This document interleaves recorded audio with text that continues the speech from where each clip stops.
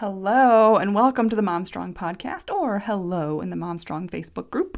If you are watching in the group and you want to listen on audio, you can go to the Mom Strong podcast. I'll put the link in the comments and listen to the audio there. So I first want to say thank you to everyone who gave me feedback on these upcoming kind of like mini series things I'm going to be doing. So it's going to be like 7-day challenges that are laser focused on certain habits like sleep or morning routine or PM routine, things like that.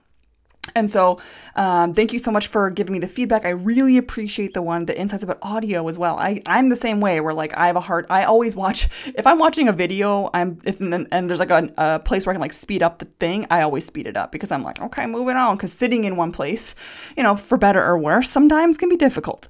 So I really appreciate the feedback on potentially making those audio only or definitely having an audio component that you can download and take on the go. I actually went ahead and implemented that inside of Becoming Badass because I know those women are busy as well. And so starting next week in week 2, with those modules they will have the option to download the audio only from the videos and to listen to it on the go. So kind of cool. So thank you for all that feedback. Before I jump into the reasons of like, if you're trying to be consistent and it's not really working, I want to share another tool that I just did. And for me, sometimes anxiety comes from having so many thoughts in my head and so many just things up here that sometimes getting it on paper, even if it has no actionable thing to do, is really, really helpful. And I shared on my Instagram stories yesterday, I took the time to print off a little like 4 or 5 month like calendar thing. And so I printed that off and I just wrote down like a 10,000 foot overview because I was getting really anxious. I just closed the doors for this round of Becoming Badass. And I was thinking, I'm like, okay, when will I have Mom Strong spots open for one-on-one coaching? When will I open the next round of Becoming Badass? When are we traveling? When do I have these things going on? And it was feeling like really muddy and I was getting really anxious about it. And so instead of just like rolling over it and letting that feeling really sink in, I was like, okay, I'm going to put pen to paper or pencil to paper. And I took a little calendar. And even if I don't ever follow this or look at this again, the practice of getting it out on paper has been really, really helpful. And it's helped me to move a few dates and go, oh, okay, I'm just coming back from vacation, or Zeke just has spring break, or we're going to be just coming off of Thanksgiving. Maybe that's not a good time for XYZ. And that's really something that I've been trying to hammer home with my Mom Strong clients and the women inside of Becoming Badass is like don't let your calendar dictate your days, let your energy dictate your days. So let me parse that out. So if you have like a really busy, I just sent an email last night to the Mom Strong Love Notes email. You can sign up for that too. I'll put the link in the comments. And it was talking about how I do my weekly, like 2-week planning. And essentially, what I do is my calendar is for next week is pretty much set. And so I put that down and I go, ooh, Wednesday's going to be really, really busy. So I'm actually going to scale back. And on Thursday, cancel a few things, move a few things, put in some extra rest. And on Monday and Tuesday, do whatever I can to make Wednesday easier. That might be saying, hey, we're having takeout. That might be saying, hey, I'm going to wake up a little bit earlier and do my workout so I have more time in the morning. But I look at my calendar for the week ahead and then I adjust depending on that energy. Instead of just like barreling into it and being burnt out on Thursday because I had a busy Wednesday, I can predict I'm going to have a busy Wednesday. So I can make Thursday easier. I can make Monday and Tuesday more productive to make Wednesday easier. I hope that makes sense. And so in terms of being consistent, one thing that I've really realized is like there's this shame and guilt and pressure to be consistent and to do things consistently. And as I talk about in week 5, Becoming Badass, the cyclical living is you're not meant to be consistent energetically. You're not meant to always be on level 10. You're not always meant to be hitting PRs and crushing your goals. And that's okay. But what I have realized is that I'm always consistent, but maybe not like matching apples for apples. So let me explain. Let me think about the goal, like movement. If you want to move your body more, you may think consistency means following a workout program day 1, day 2, day 3, day 4, right? Whereas for me, with the workout program that I follow, it's a prescribed workout program. And how I adjust it is, yes, I'm going to move my body in the way they suggest, but I might slow it down. I might drop or increase the weight. I might take a little bit more. I might speed through it. And that's how I adjust the goal is to move my body to get stronger. And I adjust how I do that. And also on a bigger picture, I'm following a program called Booty by Brett. It's a really dumb name, but I really enjoy it. I think he's really, really smart, even though he comes off as kind of a meathead.